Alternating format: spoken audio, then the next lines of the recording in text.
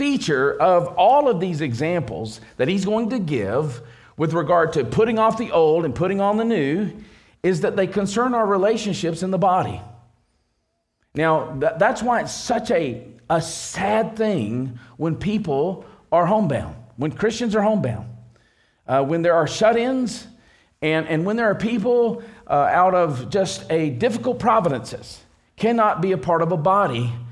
It's really a sad thing because holiness isn't some condition just seen among the monks, among those in isolation. It's lived out in relationships. I like to say it's always a road game. Holiness is always a road game. Second, in each example we're going to see in this passage today and the one we look at next week, we're going to see a negative prohibition, a negative command, which is always balanced by a corresponding positive command. So there's the negative and then there's the positive. What do you think Paul's doing there? The negative is, here's what it means to put off the old man, the old self. And the positive, this is what it means to put on the new self as you renew the spirit of your minds. And then third, in each case, a theological reason is given or implied. Paul always gives us reasons for why we do what we do. One of the things we're doing right now as a family is we're reading through the Psalms.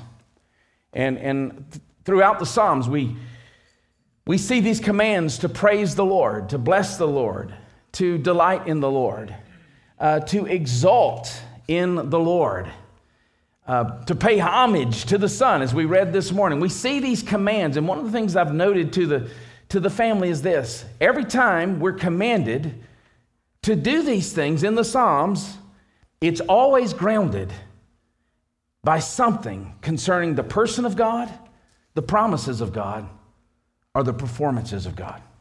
The person of God, the promises of God, or the performances of God. And Paul is no exception to that.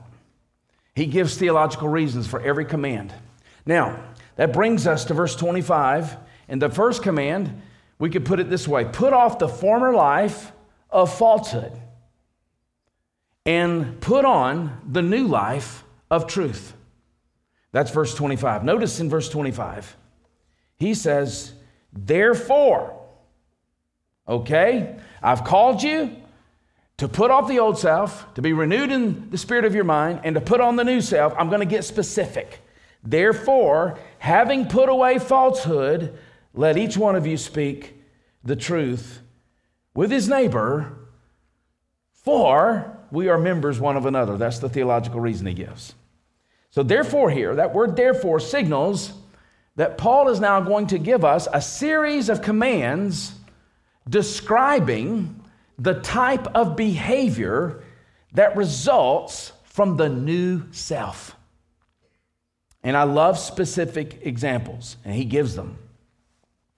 In regeneration, the moment you are born again, we receive a new life principle. We have new desires by the Spirit, and they're internal in our hearts, in our spirit, in our soul. And that new self reveals itself negatively in self-denial, in crucifixion, in putting to death the deeds done in the body, killing sin before it kills you, as John Owen would say. And this new self reveals itself positively by putting on the Lord Jesus Christ, making no provision for the flesh, Romans 13. And this new life, putting on the Lord Jesus Christ, is revealed in every area of your life. There's no area that the new self sequesters off from the lordship of God. It reveals itself in every area of your life, and Paul's going to address all of those areas. He's going to address the different spheres of life. In other words, the new self brings a new way of life. Now, why do we need to be reminded of that? Because the me I see is the me I'll be. And you're not your old self. If you're in Christ, if you have repented of your sins and trusted in Jesus, your identity is the new self. You're a saint. You are set apart.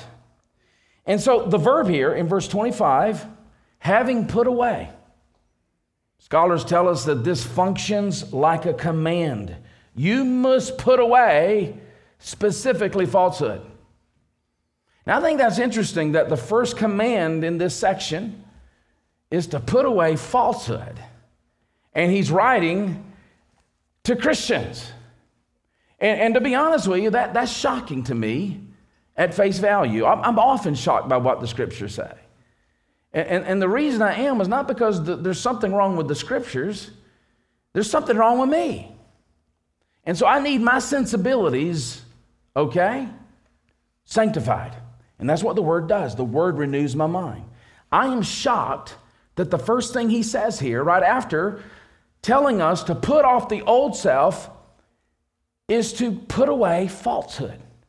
He's writing not to pagans. He's writing to the church. It reminds me of an oft-told story by J. Ligon Duncan. And he told this story, he would often tell this story of a Presbyterian professor and pastor who went to preach at a prominent Southern Baptist church. I don't know what church it was. But he, in the first sentence of his sermon, asked the question, how many of you are murderers? And no one raised their hand. And he said, then, how many of you are thieves? No one raised their hand. And then he asked, how many of you are liars? And one vulnerable fellow in the back raised his hand. And the preacher said, there's at least one honest person in the room. I've always found that interesting. But it would seem at first glance that this command to put away falsehood would be unnecessary for Christians.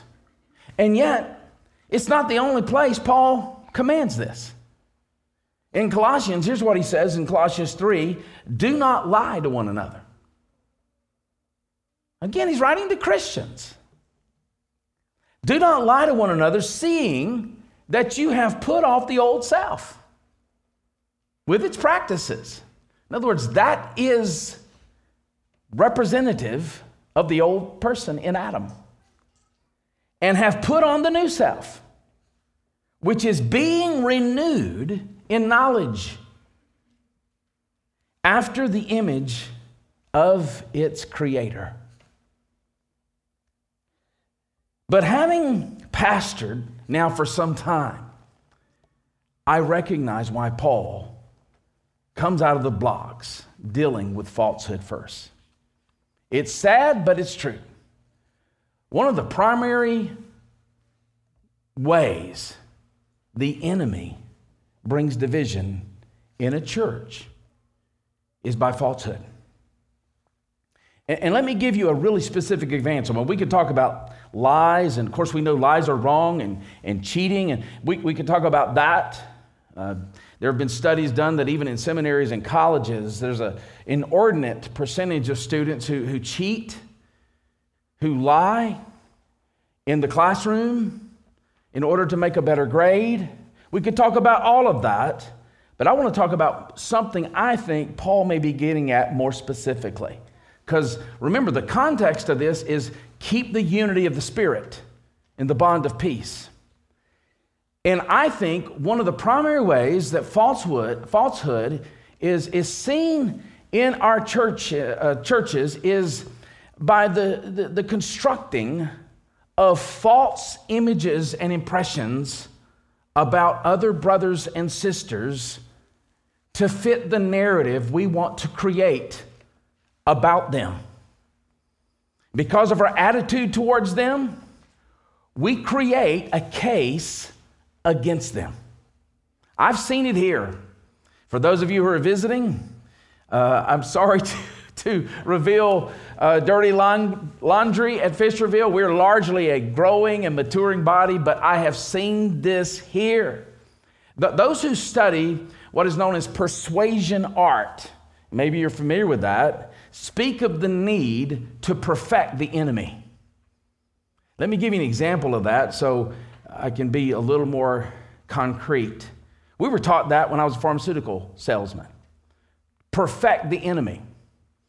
Now, what does that mean? Well, when I was selling Zyrtec, which is an antihistamine, my competitor was Claritin. And we were taught to perfect the enemy. My enemy was not Claritin salesman. I had a good relationship with them. My enemy was the drug Claritin.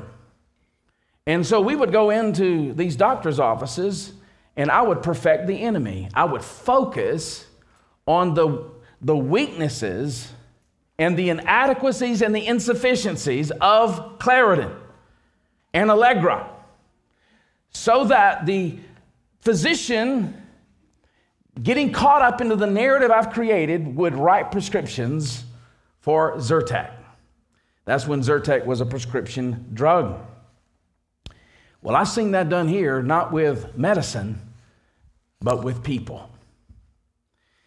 Where a person, a family member, a brother or sister portrays another brother or sister who has irked them or hurt them so negatively that no rational person can't help but oppose that person as well. It's nothing less than propaganda. Now, we turn on the news, we see propaganda all the time, and we are horrified by it, aren't we? It's moving our country to a progressivist position that none of us find palatable. It's propaganda. But we see it in the church as well, and it's devastating. I have seen brothers in this church turn on other brothers that they were close to, because another brother, a third party, created a narrative about that brother that was believed, because the one creating the narrative knew how to perfect the enemy. That's propaganda. Let me offer you an illustration, because I do want to camp here as well, because I don't see it going on here right now, but it's something every church is subject to, because I think it's the primary method of the evil one in a church. In the 1850s, there was a dominant artistic style called realism. Now, it was a movement that aimed to represent as closely as possible what the artist had seen. So he sees a picture, and he seeks to represent that picture as closely as possible when he paints it. It's called realism. And I think that illustrates what Paul means when he says, speak truthfully to your neighbor.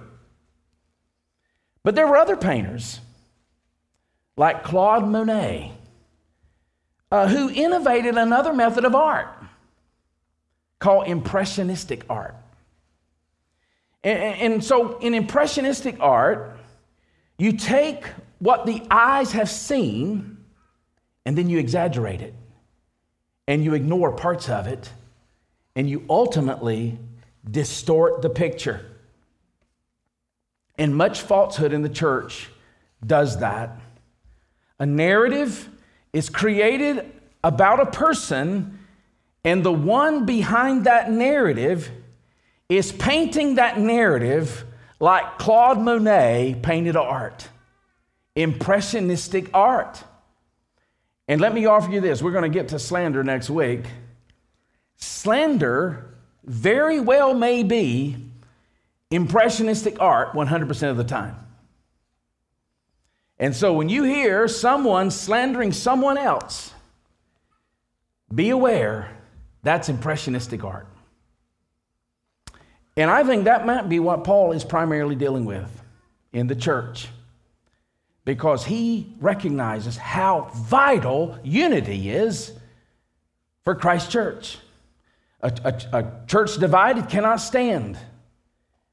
And a divided church bears false witness to an accomplishment of our Lord Jesus Christ, who came to bring reconciliation. And the reason Paul says this new person in Jesus renounces falsehood is that, notice, he says we are members of one another. He always gives a theological reason for his commands. These aren't arbitrary commands. We are members of one another.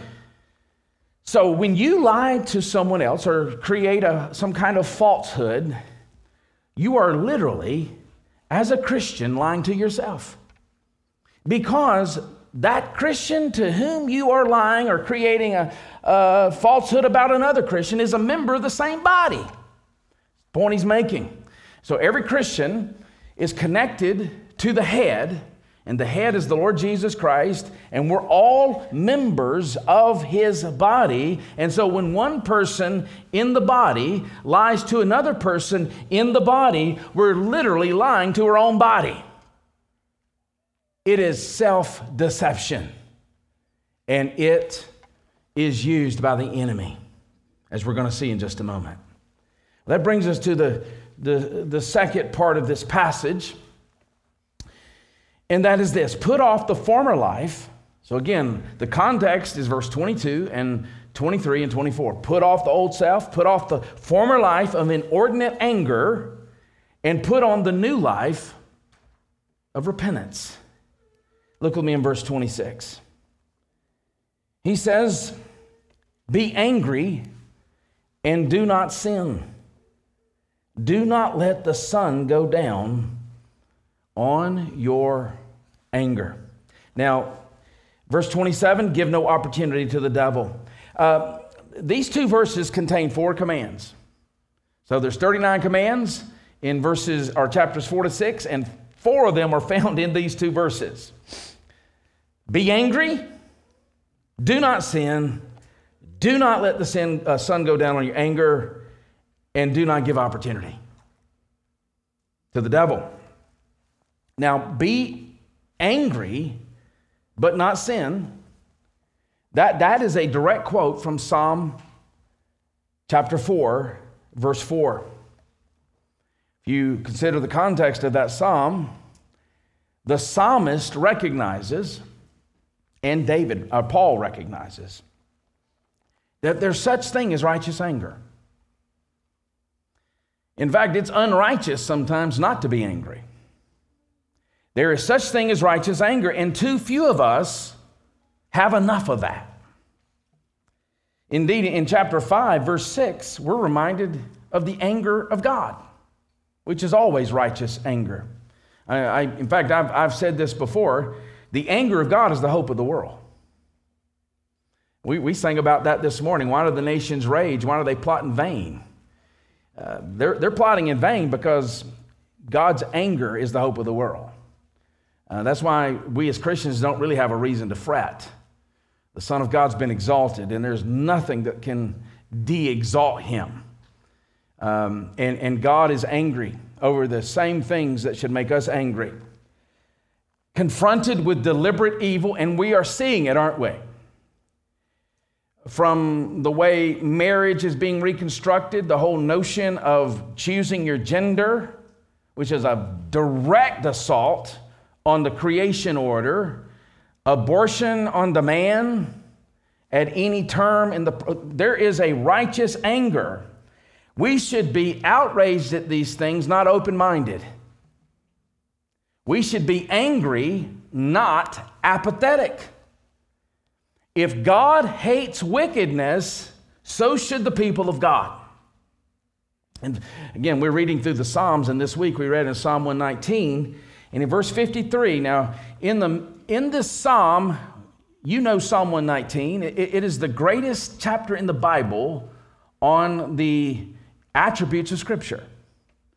The sufficiency of Scripture, the clarity of Scripture, the necessity of Scripture, the authority of Scripture, the perfection of Scripture.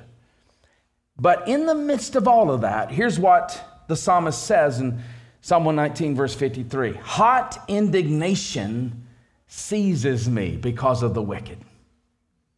As he's reading his Bible, the righteous anger that should be true of every believer comes out in him as he thinks about the lawless, as he thinks about wickedness that opposes God's law, God's word. So there's a righteous anger. He's commanded here to be angry. It's remarkable. And yet, in our fallenness, we may process our righteous anger in unrighteous ways. You think that's possible? Until we're perfected, until that new self is completely conformed to Christ, yes, that's possible. And so Paul immediately qualifies this command, be angry, with three negatives. Be angry, yes, but do not sin. We have to be sure that our anger is free of malice and pride and a vindictive spirit. That is something I am prone to. I want to cut off Malchus's ear with the sword and join my friend Peter. The second negative here is do not let the sun go down on your anger. Now, what's he saying there? Paul is saying here that you need to be very careful about nursing anger. Nursing anger. You need to deal with it, or at least unrighteous expressions of that anger. You know, he's appealing, and you may not see this at just a cursory reading, but Paul, he is so steeped in the Old Testament. Many scholars believe that he had the entire, what we know as the Old Testament, memorized because of his position before he was converted to Christ as a Pharisee of Pharisees. He was likely on the Sanhedrin. And so Paul likely had the entire Old Testament memorized. And here he's appealing to Deuteronomy 24, 13 to 15, and he's drawing out principles from that passage or that section of the law. And there, a moneylender who took a poor person's cloak as a pledge was required to return that cloak before the sun went down, so that that person would have cover when he slept. Also, in that passage, an employer who had servants who were poor and needy was required to pay their wages to them before the sun went down. And Paul is drawing application from that with regard to unrighteous expressions of anger. So why is Paul concerned about how and how long our anger is expressed? Well, that brings us to the third negative as we close out this portion of the passage, and that's verse 27. He says, and give no opportunity to the devil.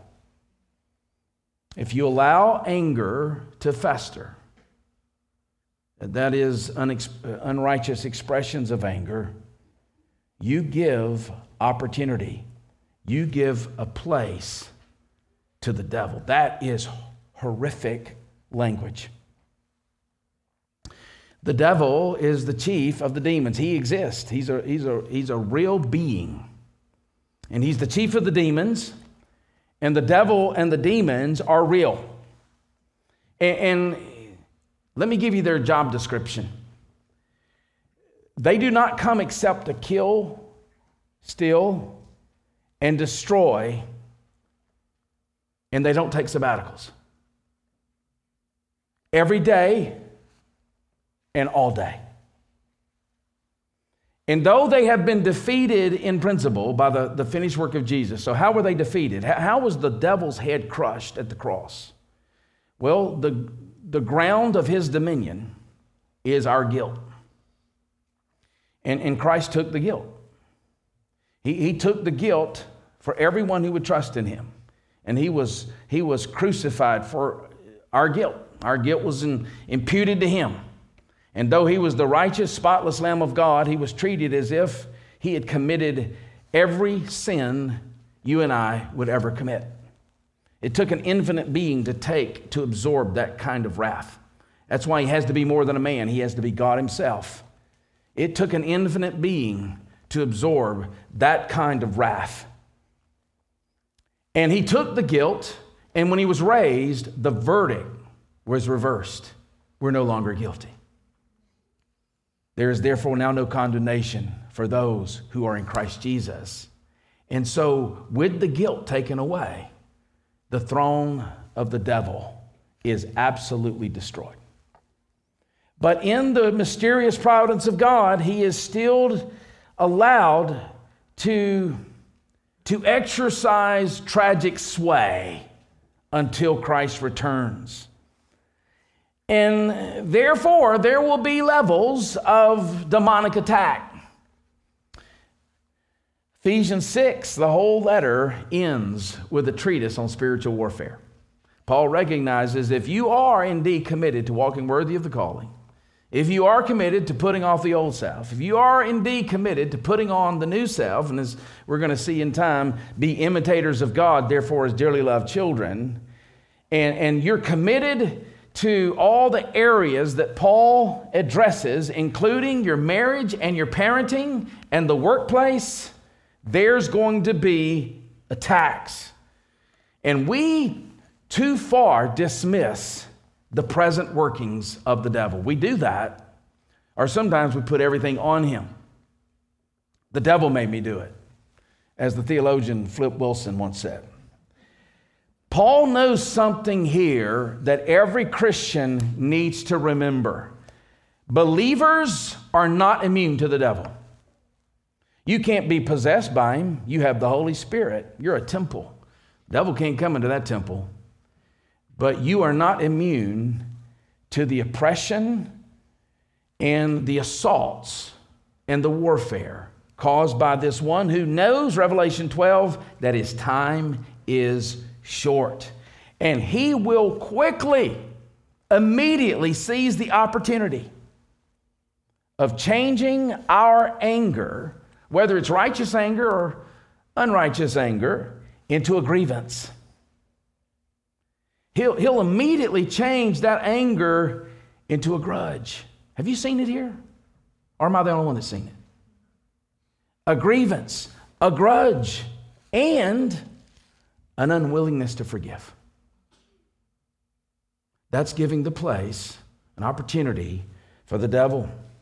And that reminds us that in the Christian life, there's always a spiritual battle being fought. There's always a spirit. You wake up into a battle.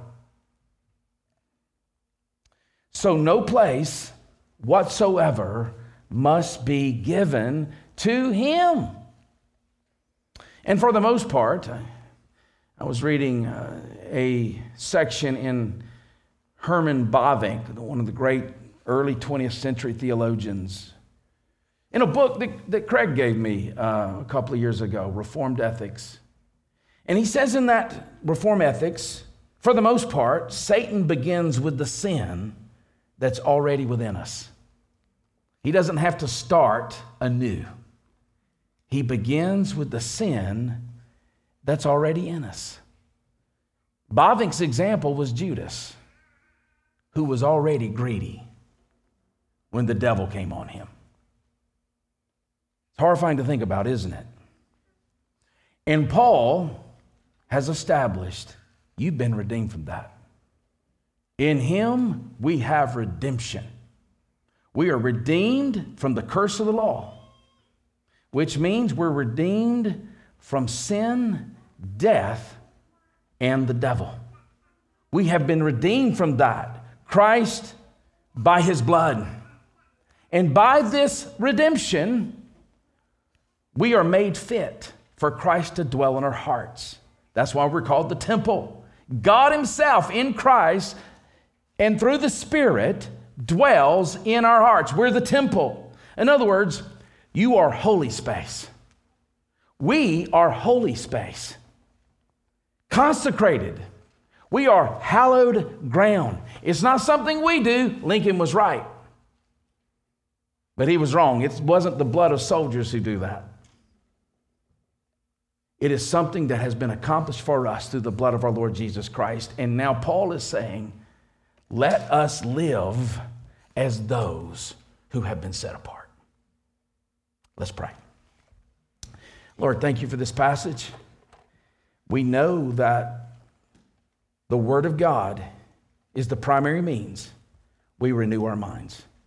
And as Paul says in Ephesians 4:23 and 24, it is through the renewing of the spirit of our minds that we put off the old self, the old person, the old man that's been crucified, and we put on the new self. As we continue in this letter, we pray that we as the people of God corporately and each one of us individually would indeed be renewed in our minds and taught more and more what it means to walk in light of the new self, created to be like God in true righteousness and holiness. And Father, if there are those here today, and I believe that there are, who've never trusted in Jesus, may they come to realize the old self dominates them. Indeed, they're under the condemnation of the old man, Adam. But Lord, that you in your mercy, your grace, and your wisdom has made provision for that condemnation in a way that would allow you to remain just and penalize the sin and yet a justifier in saving the sinner. Divine self-satisfaction by divine self-substitution in the Son of God. And we ask that today would be the day they would repent of their sins and trust in Christ. Pay homage to the Son, as we sang this morning. And we ask these things in the name of our Lord Jesus Christ. Amen.